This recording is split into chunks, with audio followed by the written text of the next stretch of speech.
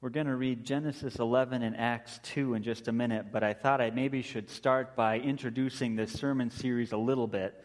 Last week was Easter, and 40 days after Easter was Ascension Day when Christ went up to heaven.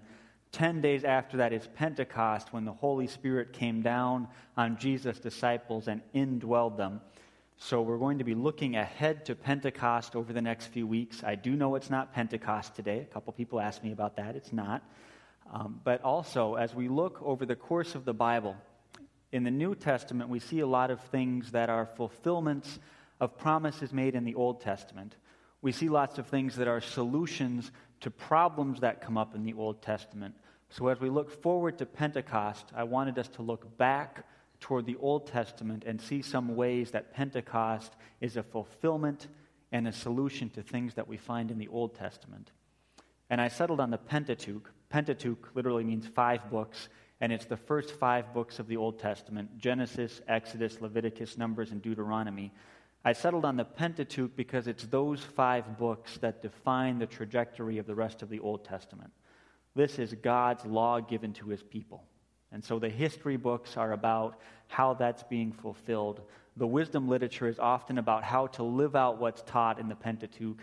And the prophetic books can be seen in large part as the prophets calling Israel and calling the nations to follow God's law given in the first 5 books of the Old Testament. So over the next few weeks, I'll be looking at some passages from those books and seeing how they point forward to Pentecost and how Pentecost fulfills them. So with that introduction, let's read Genesis 11, verses 1 to 9. Now the whole world had one language and a common speech. As men moved eastward, they found a plain in Shinar and settled there. They said to each other, "Come, let's make bricks and bake them thoroughly." They used brick instead of stone and tar for mortar. Then they said, "Come, let us build ourselves a city with a tower that reaches to the heavens, so that we may make a name for ourselves and not be scattered over the face of the whole earth."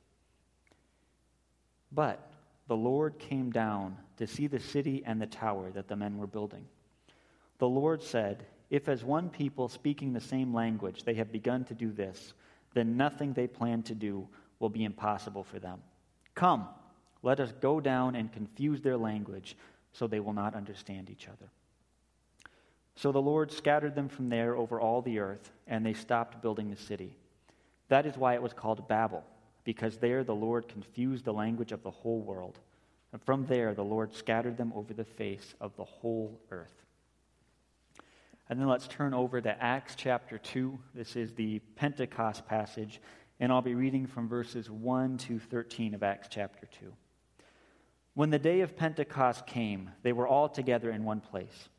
Suddenly a sound like the blowing of a violent wind came from heaven and filled the whole house where they were sitting. They saw what seemed to be tongues of fire that separated and came to rest on each of them. All of them were filled with the Holy Spirit and began to speak in other tongues as the Spirit enabled them. Now there were staying in Jerusalem God-fearing Jews from every nation under heaven. When they heard this sound, a crowd came together in bewilderment because each one heard them speaking in his own language. Utterly amazed, they asked, "Are not all these men who are speaking Galileans? Then how is it that each of us hears them in his own native language? Parthians, Medes, and Elamites, residents of Mesopotamia, Judea and Cappadocia, Pontus and Asia, Phrygia and Pamphylia, Egypt and the parts of Libya near Cyrene, visitors from Rome, both Jews and converts to Judaism, Cretans and Arabs. We hear them declaring the wonders of God in our own tongues." Amazed and perplexed, they asked one another, "What does this mean?" Some, however, made fun of them and said, "They have had too much wine." This is God's holy word for us this evening. A couple years ago, when we were living in Grand Rapids, I drove some family down to fly out of O'Hare, and we came down a day early so that we could spend some time in Chicago. And we ended up going downtown for the evening, and we had dinner in a restaurant just off of Millennium Park. And then after dinner, we stepped outside, and we were standing on the sidewalk talking about what to do next. And it was kind of a cloudy day, and as we talked, the clouds descended just a little bit by a little bit by a little bit. And as we looked up, we saw all those tall buildings around Millennium Park with their heads literally in the clouds. And so for a while, we just stood there and stared at these magnificent, tall buildings that reached all the way up to the heavens. And for months after that, whenever I would talk about Chicago with the kids, and especially with David, I would tell them Chicago was the place where we saw the buildings that reached all the way up to the sky and had their heads in the clouds. And that was cool. Those buildings that reached to the heavens. It was amazing, and it was beautiful. Now, that sense of amazement and beauty in a place that just is tremendously attractive, well, that's what the people of Babel were aiming for. But of course, they wanted a whole lot more than that. In verse 4 of Genesis 11, the people say to each other that they want to build a city with a tower that reaches to the heavens. Most of the time, when people in the ancient world would talk about a building that reached up to the heavens, they were talking specifically about religious buildings. Often the first cities, the really ancient ones, were basically temple complexes. They were places that weren't about people living there. They were about religion, about sacrifice, about the temple, and about getting in touch with the gods. So that building at Babel was a religious move as much as anything else. It was about building a place for heaven and earth to connect so that the people could get in touch with and get some measure of control over the gods. When I preached about Jonah a few months ago, I talked about how the ancient people saw the world. And if you remember, the gods sort of existed up in heaven above the sky, and then the sky was a solid dome that rested on the tops of mountains. And then there was the earth where humanity lived, and then the sea, and then the depths of the sea, and then the foundations of the world. Well, for ancient people, mountains stood between the realm of the gods and the realm of humanity. And so often, if you wanted to meet with your God, or if you wanted to establish a temple for you to meet regularly with your God, you would go up on top of a mountain. And then you could sort of meet halfway. The God would descend a little bit, you would go up a bit, and there the human and the divine could connect. So this tower that they're talking about in Genesis 11 is probably an artificial mountain. We can't be sure of this, but the author of Genesis probably wanted us to think of ancient buildings called ziggurats when we read this passage. Now, ziggurats looked a lot like pyramids, but the idea behind them was totally different. Basically, these ziggurats were staircases between heaven and earth. These buildings were places where human beings and gods could meet in the middle. And the humans would make offerings there, and the gods would dispense blessings on their followers. Now, usually these ziggurats were built with a nice room for the god at the top, and then there'd be a temple near the bottom for the priests to do their work. And every so often, but not very often, the really important people would go up to the top, they'd visit the room of the god, they'd bring some offerings, and they'd make some requests. Now, in fact, in Akkadian, which is one of the ancient languages of the Middle Earth, Babel, or actually Babilu, means gate of the gods, or residence of the gods. The Tower of Babel was going to be a place where there could be a gateway to the divine. It was going to be a place where God could come and live, but it was going to be a place where God could come and live on human terms. The people of Babel were building a house where God would come and help them fulfill their plans, where the gods would be at their beck and call for whenever they needed him and for whatever they wanted. Now, we aren't so blatant in our approach to the divine, but we struggle with that same temptation. We still want to make things work out so that God will come down and bless our plans. We always want to be in charge, and we would love it if we could have a powerful deity who would be at our beck and call. Now, that's true in all areas of human life, and unfortunately, it's even true in our churches. Even in the church, we are really good at setting out to build cities and towers that will get us up to the heavens and get God under control. Now, whether we realize it or not, a lot of religious activity around the world and even in our churches is aimed at getting God to agree to our plans. Whether we're building new church buildings or putting on events or supporting causes, we're always in danger of thinking that our plans are the key to the church's success and growth, and to think that God just has to get in line with what we want, and then everything will work out in the right way. But the truth of the matter is that we human beings can't really build the church successfully. Whenever we insist on building the church how we want, we end up going off the rails. We're broken people. The church and churches are broken institutions. And if you look at the history of the church, or if you look at churches around the world today, you could make a really good, empirically based case that the church is a confused, divided, scattered mess. If we humans were really in charge of building the church would be just another human city and tower reaching pointlessly up to the heavens. We're returning to our text. In verse 5 of Genesis 11, God does come down to see the city and tower that those people at Babel were building. In one way, the people at Babel got exactly what they wanted. They built their tower, and God came down. So the Lord comes down, and he sees the people of Babel working away at their building project. But then he looks down the trajectory of what that building project is going to mean, and he sees what the product is. God looks where Babel is going, and he sees all the sin and the evil and the suffering and all the terrible things that will happen if he lets those people continue to have their own way. So God makes his own plans. And come, says God in a voice of thunder. And he says, let's confuse their languages so that they won't understand each other. And the people are confused, and they are scattered over the whole earth. And then the place is called Babel because that's where God confused the languages of the people. In Akkadian, Babilu meant gate of the gods or residence of the gods. But in Hebrew, Babel means confusion. The people of Babel had set out to build a gateway up to heaven. They were going to forge a connection between the heavens and the earth that would let them be in control of the heavens and the earth. But God undid their plans. He came down and he confused and scattered the people so there would be no city and no tower. And so the story of Babel ends on a down note. God has come down in judgment. The people have been divided and scattered. There is no city, there is no tower, there is no place for the people to come and live with God and with each other. This story of Babel leaves us with a number of problems. And I want to spend the rest of our time this evening looking at how Pentecost and the rest of the Bible story resolves those problems. So tonight I'm going to start by talking about God coming down. In a while I'll talk a bit about God bringing people together. And then I'll close by looking toward God building a new city. So first, God comes down. In the story of the Tower of Babel in Genesis 11, God comes down, and it turns out that he brings confusion and scattering. But if we follow that theme of God coming down through the rest of the Bible, we see God coming down in all kinds of gracious ways, and most especially in God coming down in Jesus. But tonight we're going to focus on Pentecost.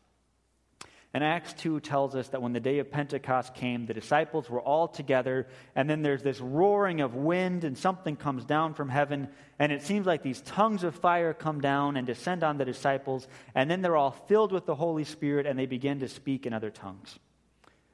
At Babel, God came down in judgment, and he confused people and scattered them over the face of the earth.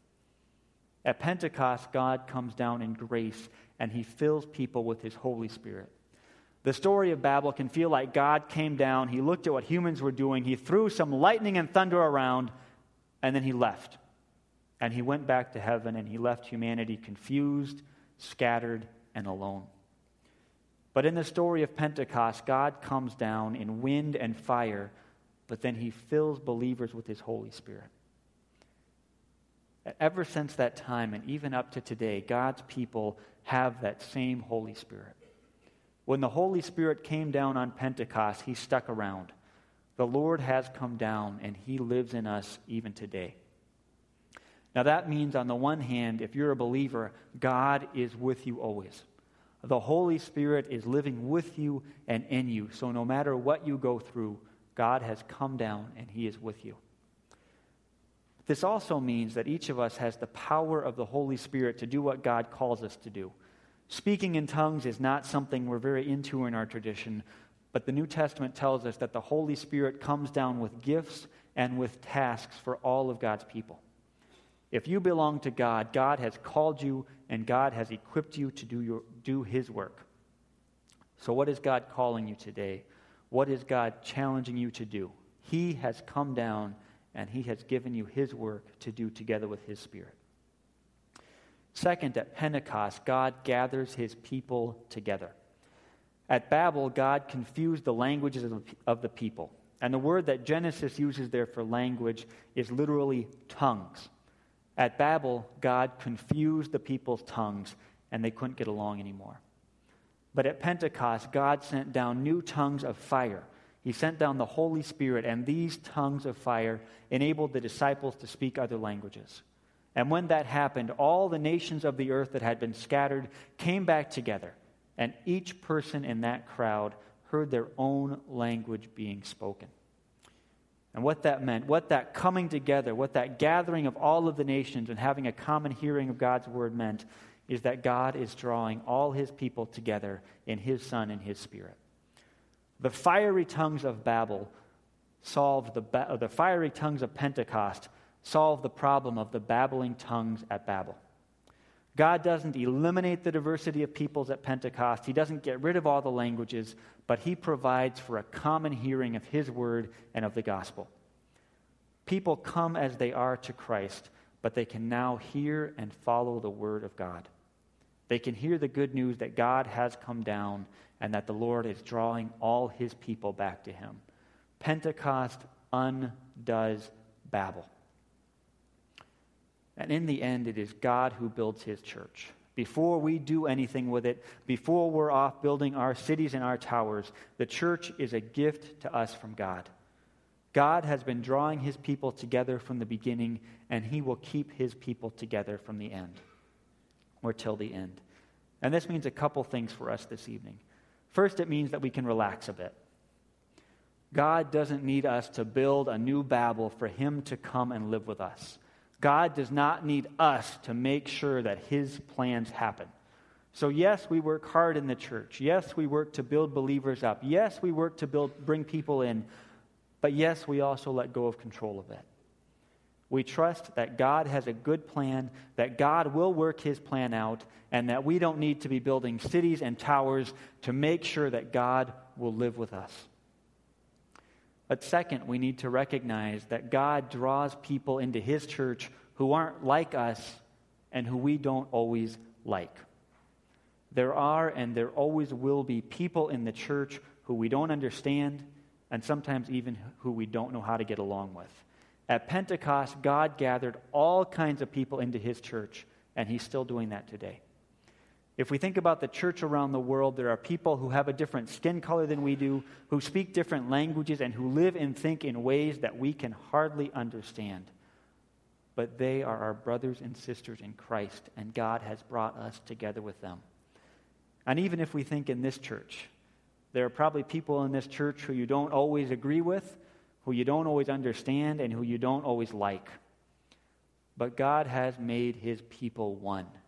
He has gathered us together in his word and his spirit, so we have a Christian duty to be one.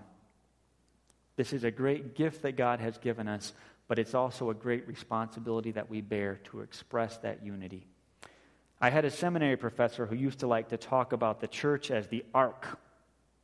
Being outside the ark isn't fun at all, but being inside the ark has its own problems.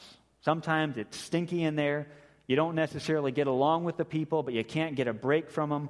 There's all kinds of ups and downs as the flood rises and the waters of life come. But just like being in the ark was the best place to be, being inside the church is the best place to be.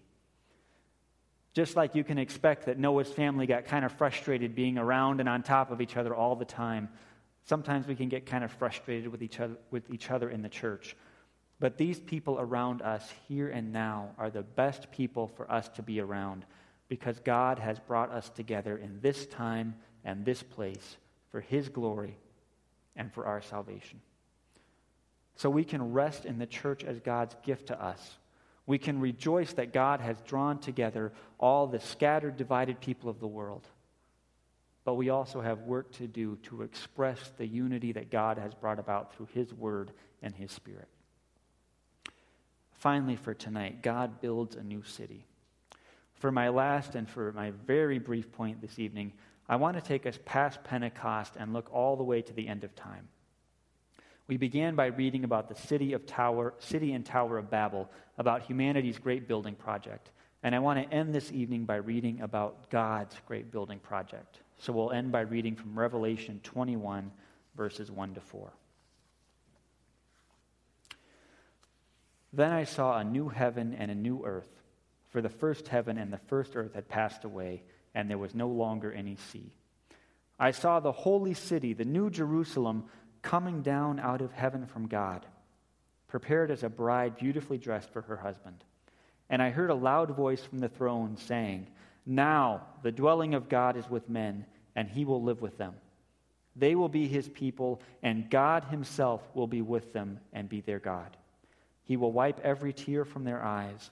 There will be no more death or mourning or crying or pain, for the old order of things has passed away."